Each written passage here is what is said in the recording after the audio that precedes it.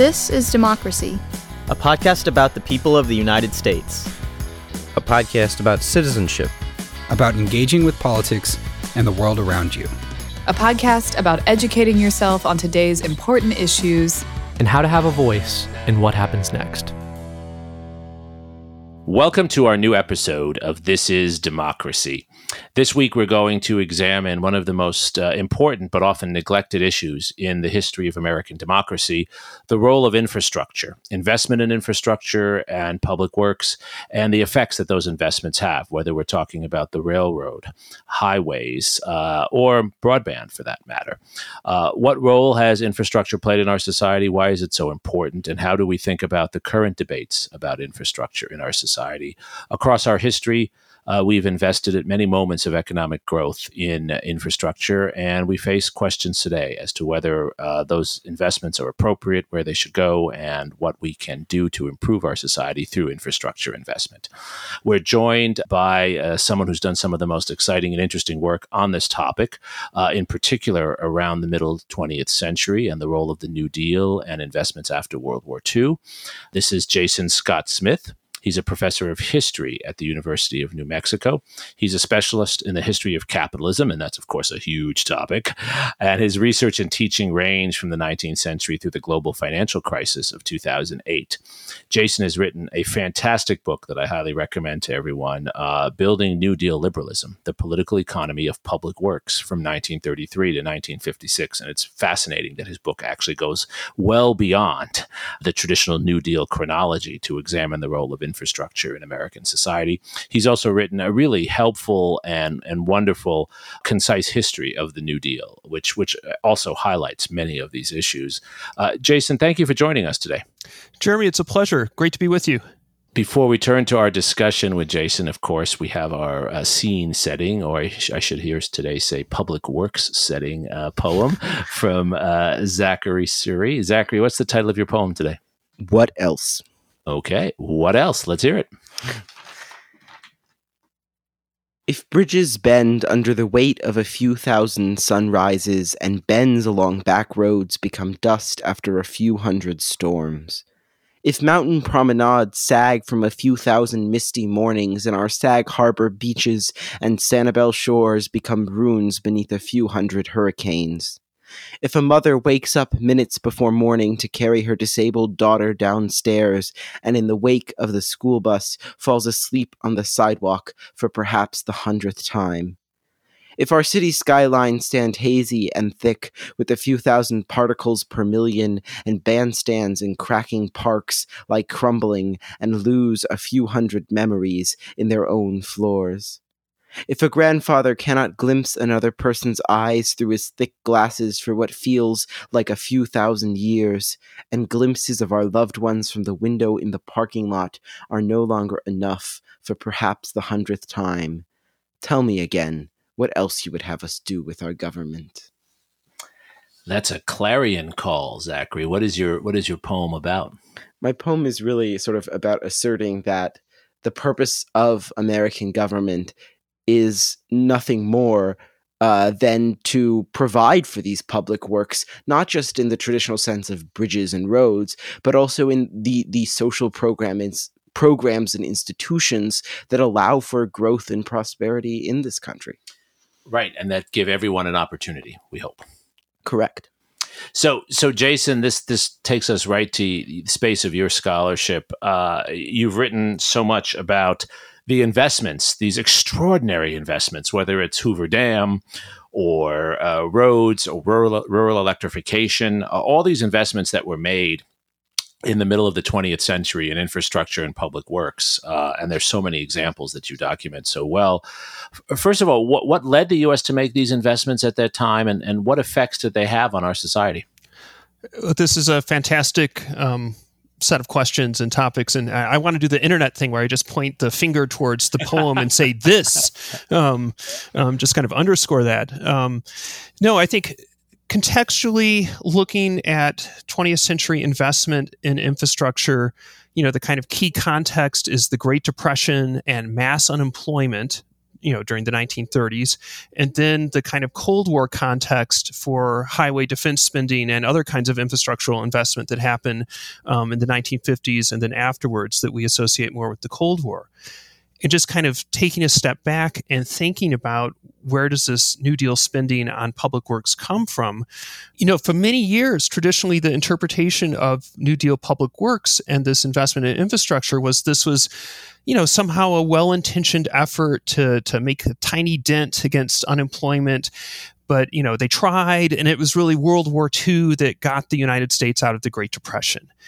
And I took a different approach to studying these programs. I was inspired by the economist Joseph Schumpeter, who declared in a famous essay, the budget is the skeleton of the state, stripped of all misleading ideologies. And if you look at where the money goes, and that tells you something about a government's priorities. And if you look at where the New Deal's money went, 2/3 of New Deal spending on average between 1933 and 1939 go to these public works programs. And it's this enormous and wide-ranging investment. In 1933, the government appropriates $3.3 billion for the Public Works Administration. What does this mean relative to the size of the federal government? This is 165% of federal revenue. Wow. Relative to the size of the economy, it's 5.9% of GDP.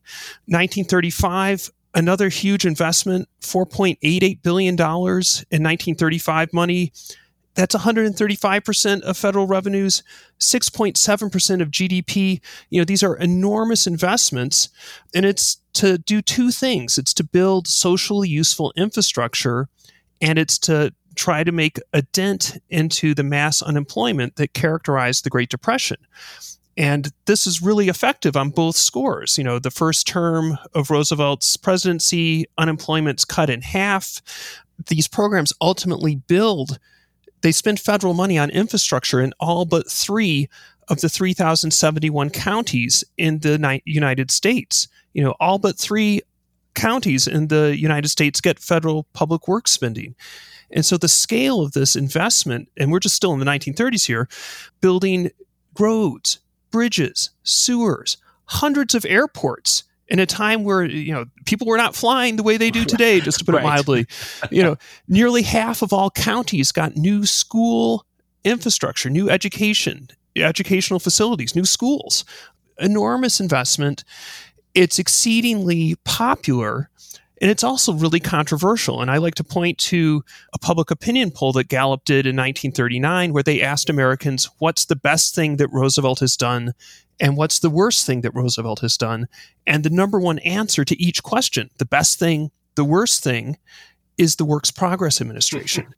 And so this really, I think, captures, it was kind of the opposite of the not in my backyard effect. Every communities like the infrastructure that was being built in their locality, new roads, new sewers, new swimming pools, new bridges. These are upgrades. And, at the same time, it's controversial to see, if you're looking to maximize employment, what are you not doing? You're not using efficient construction machinery to move earth. You want 20 people with a shovel. And so that's harder to organize. The whole notion of should the federal government be employing people, that was a controversial notion. That is a controversial notion. And just the kind of visual of trying to organize a lot of people on a project site, people are standing around, people get to take a break. Sometimes people are leaning on shovels. And so the kind of stereotype of the WPA worker was, someone who's a shovel leaner. Does WPA stand for we piddle around? So these public works programs during the Great Depression, they were controversial, and they were also enormously popular. People wanted the projects that were built in their localities. We see this from surveys that were done. We see this from special election results where communities voted to issue bonds in order to attract federal matching funds for infrastructural projects. This is kind of the opposite of Newt Gingrich's federal government. The federal government is not reaching its tentacles into the states, into the localities to tell them what to do. States and localities propose their own public works projects. They sent these plans in to Washington, D.C. Civil engineers, construction engineers, federal officials reviewed the plans. They approved them. They disapproved them. They vetted these plans. And so the projects that were funded and built were ones that were proposed and desired by the places that that wanted these projects. Fast forward to 1956, Eisenhower, the Federal Highway Act, David Kennedy, someone you know well, who taught history for many years at Stanford University, he referred to World War II as the nation's greatest public works project, Right. the kind of investment and employment effort that wartime mobilization required. And in the 1950s, we see this popular proposal to build a highway network across the United States, the federal highway system, enormous investment, popular, and again, controversial. This is one of the reasons that Barry Goldwater, he slams Eisenhower. You're a dime store New Dealer, right? You're a poor man's New Dealer. You're doing what Roosevelt did. I don't like this federal investment, this federal spending. So it's controversial to use the federal government in this fashion to invest in infrastructure that makes a national marketplace possible, that can ease inequality, that can create jobs, that can provide employment. It's controversial to do this, and also it can really create a political constituency that delivers at the ballot box, as it did Right. for FDR. Jason, that's such a wonderful overview of how revolutionary this investment was and the scale of it. To think about how much money that was at that time and how it changed people's lives. I always think back to Lyndon Johnson's story of, growing up in a home without electricity, and these infrastructure investments, they turned the lights on, quite literally, Yep. for him. So how can we categorize and understand at least these effects as controversial as they are for some? How did it change life in America? Well, the texture of life. I mean, think about the network of hydroelectric dams built by the New Deal's Tennessee Valley Authority, and what this does.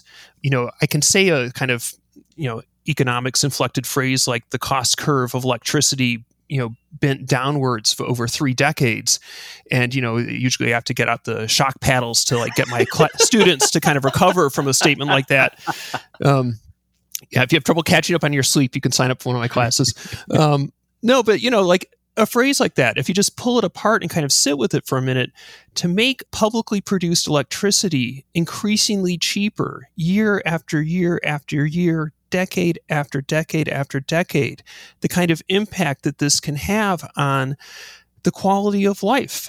Can you have a refrigerator? Can you have air conditioning? Can you have all sorts of consumer electronic goods that we have come to rely on and are part of our lives?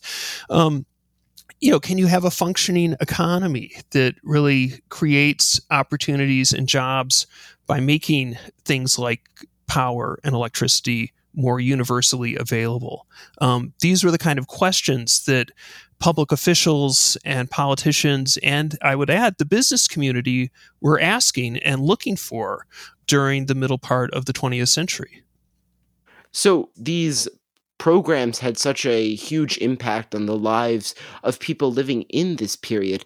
But at the same time, we today still drive on WPA-built roads. I went to elementary school in a building that was built by the WPA, and I swim in a WPA swimming pool.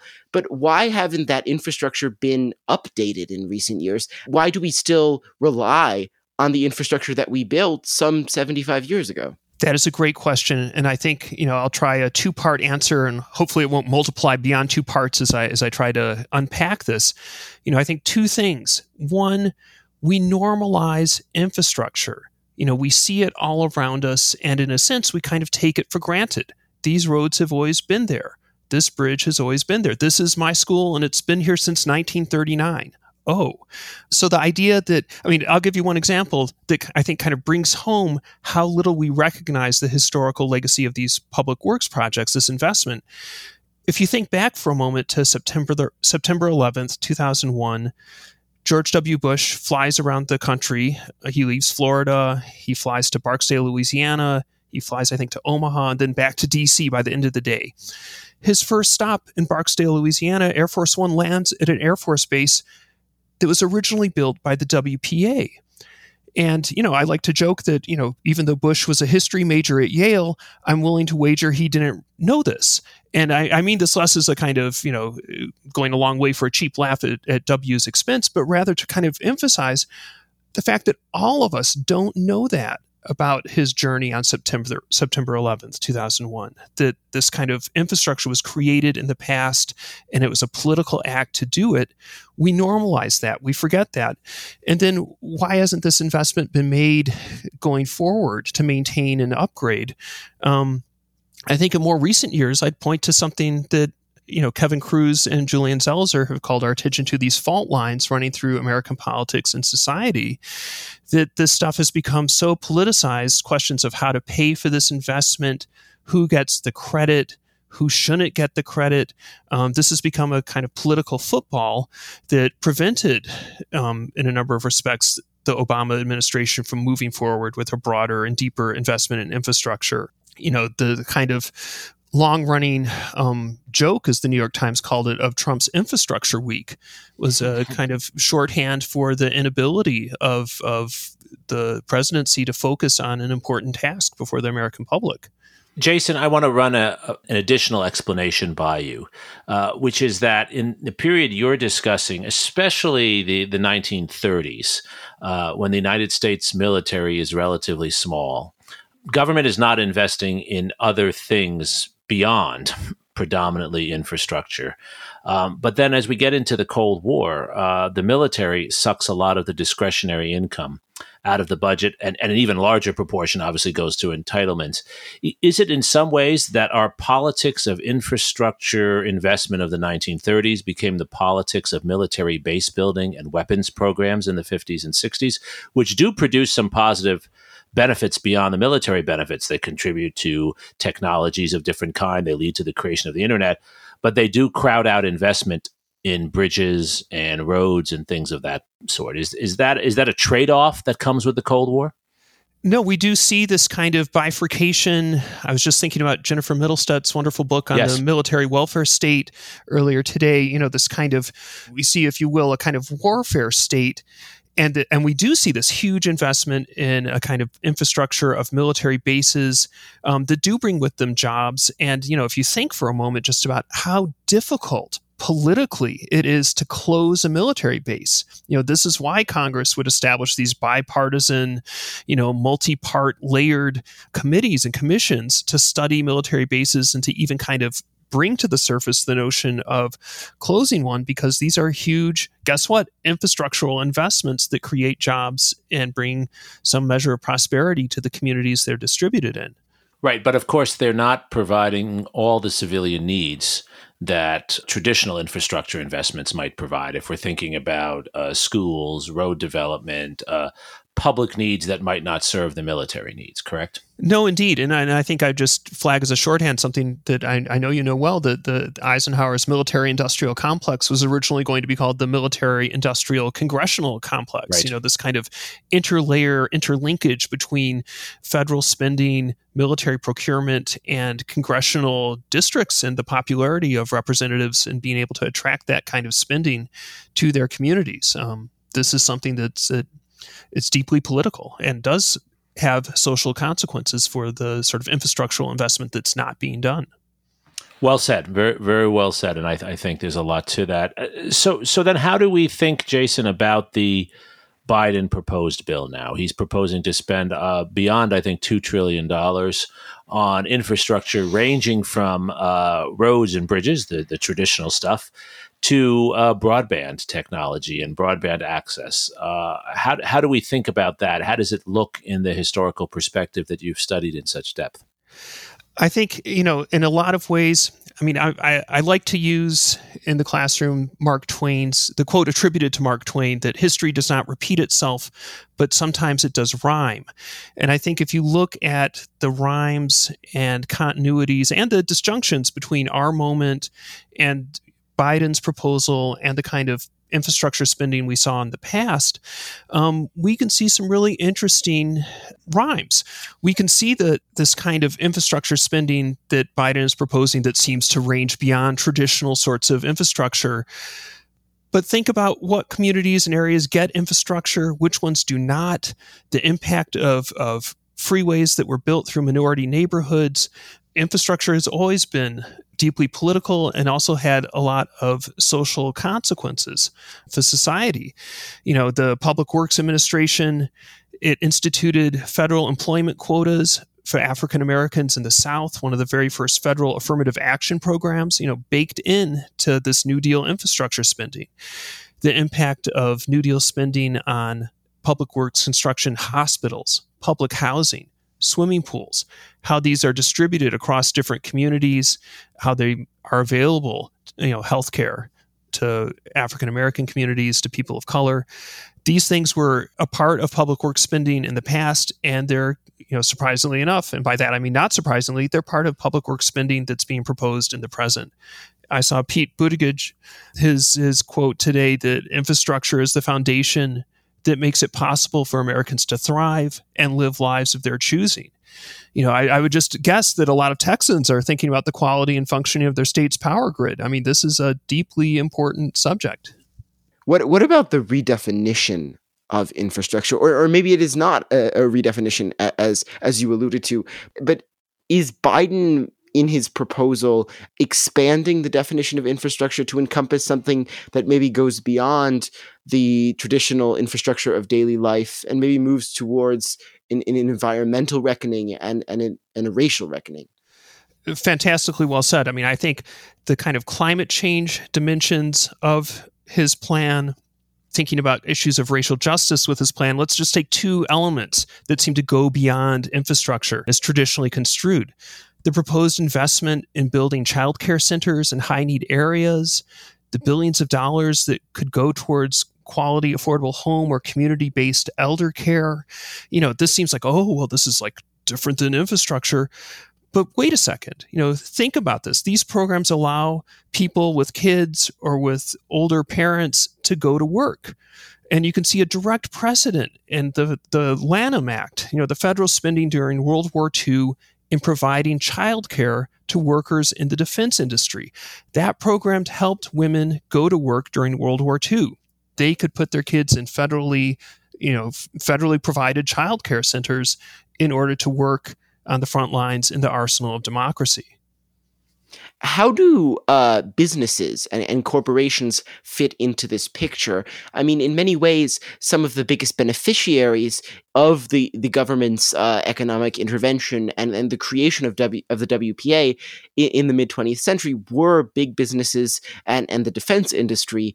How is that changed today? We see a lot of big businesses, even the Chamber of Commerce, worrying more about taxes than the economic benefits of infrastructure. How do you see that in relationship to the 30s and 40s? Well, all of these things continually are this is why they were controversial and are controversial. Someone's got to pay for this stuff. And, if you're a case of any number of firms, you'd prefer that someone else called not your firm be paying for this investment that makes your business possible. I've seen Jeff Bezos's comments about the infrastructure plan in the press over the last day or so, but just think about the infrastructure the federal government provides that a company like Amazon uses on a regular basis, from the postal system to the roads, the bridges, the airports, the infrastructure required to move things from the app on your phone to the doorstep of your home or mailbox. This is immense, and it comes from somewhere, called the public and the government. These things are right there. So Jason, as a historian, how do we assess the effects, positive and negative, of an infrastructure program? If, as you've described so eloquently and in such wonderful detail, if infrastructure contributes not just to economic growth, but also to improvements in people's lives, including the lives of children during World War II who had access to childcare, for example, how do we assess? And when we do our cost-benefit analysis, how do we know if the money we're spending is actually producing outcomes that merit that kind of spending? That is a fantastic question, and there are entire branches of economics as a discipline that try to grapple with this. I mean, I think one thing I can point to, the kind of economic history that someone like Alexander Field has done on the 1930s and 40s. His book with Yale, I think, The Great Leap Forward, looks at these public works investments as a kind of investment that makes total factor productivity, the kind of part of productivity that we refer to as innovation, possible after World War II. It kind of jumpstarts American productivity, this investment in infrastructure. So we can try to answer this question economically, but I think even more important, or as important, is the impact that a clearly framed political narrative can have. It's clear. You have to tell people the story about how infrastructure matters and remind people of the importance of federal investment in all of our futures. The WPA and the PWA did this in the 1930s with signs outside of each project that said, built by the WPA, built by the PWA. The notion that people who are in favor of infrastructure spending, the job is not done after the bill is passed. The job is not done after the project is built. The impact of the project in scale on people's lives is something that needs to be a part of our political and social discourse. You need to recognize it in order to be able to see it. I think Yogi Berra could have said something like that. But and just to really build on that wonderful insight, Jason, is this something that you think is possible now in such a partisan world? Can Biden persuade people who might be skeptical for whatever reason, their partisan background, their own experience, whatever it is, that something government has built actually has made their lives better? Will they believe that? Well, that is an open question, but they certainly won't believe it if no one tells them. So you have to try, and you do have to tell them. And I will say, in a kind of, we are in this polarized moment in a political system sort of way.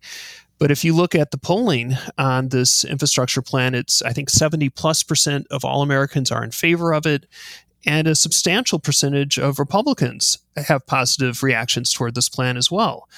So the potential, I think, is there to be at an inflection point politically in terms of infrastructure spending and the ability of people to recognize its importance.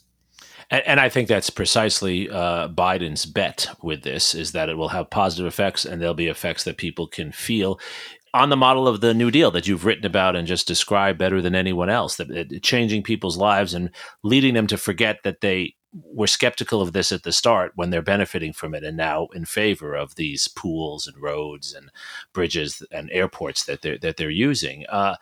Zachary, does this, for your generation, this description, this story, and this invocation from Jason about telling this story, is this something that your generation's interested in? Can young people get behind this? Can this be a calling, a moonshot?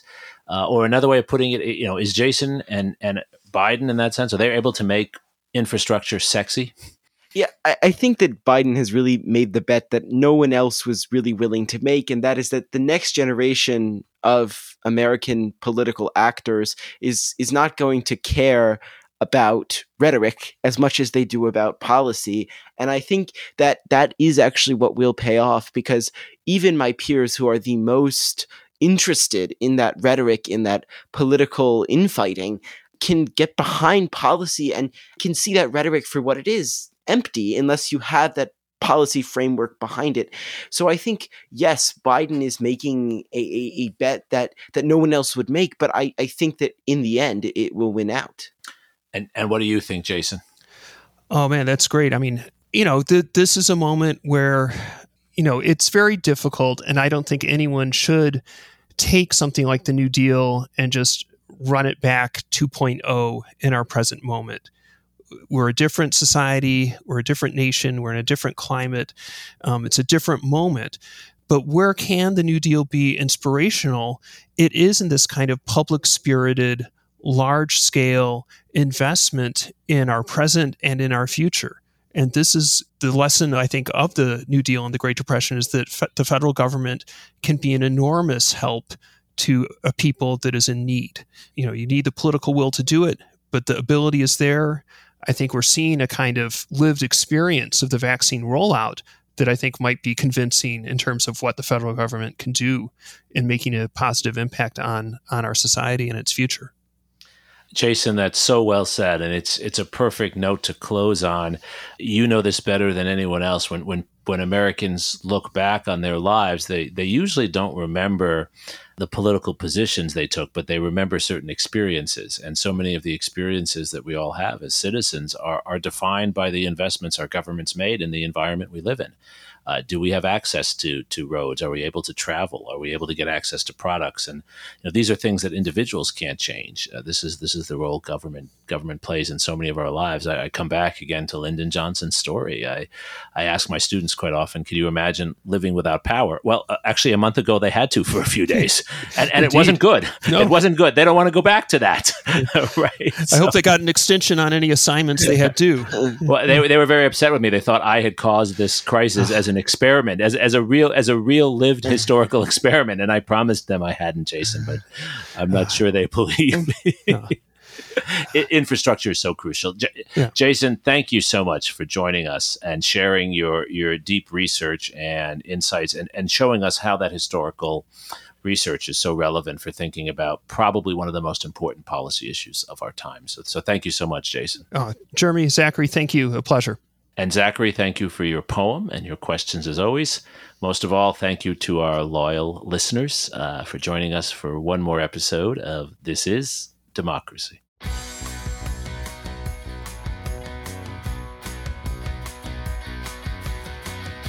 This podcast is produced by the Liberal Arts ITS Development Studio and the College of Liberal Arts at the University of Texas at Austin. The music in this episode was written and recorded by Harris Codini. Stay tuned for a new episode every week. You can find This Is Democracy on Apple Podcasts, Spotify, and Stitcher. See you next time.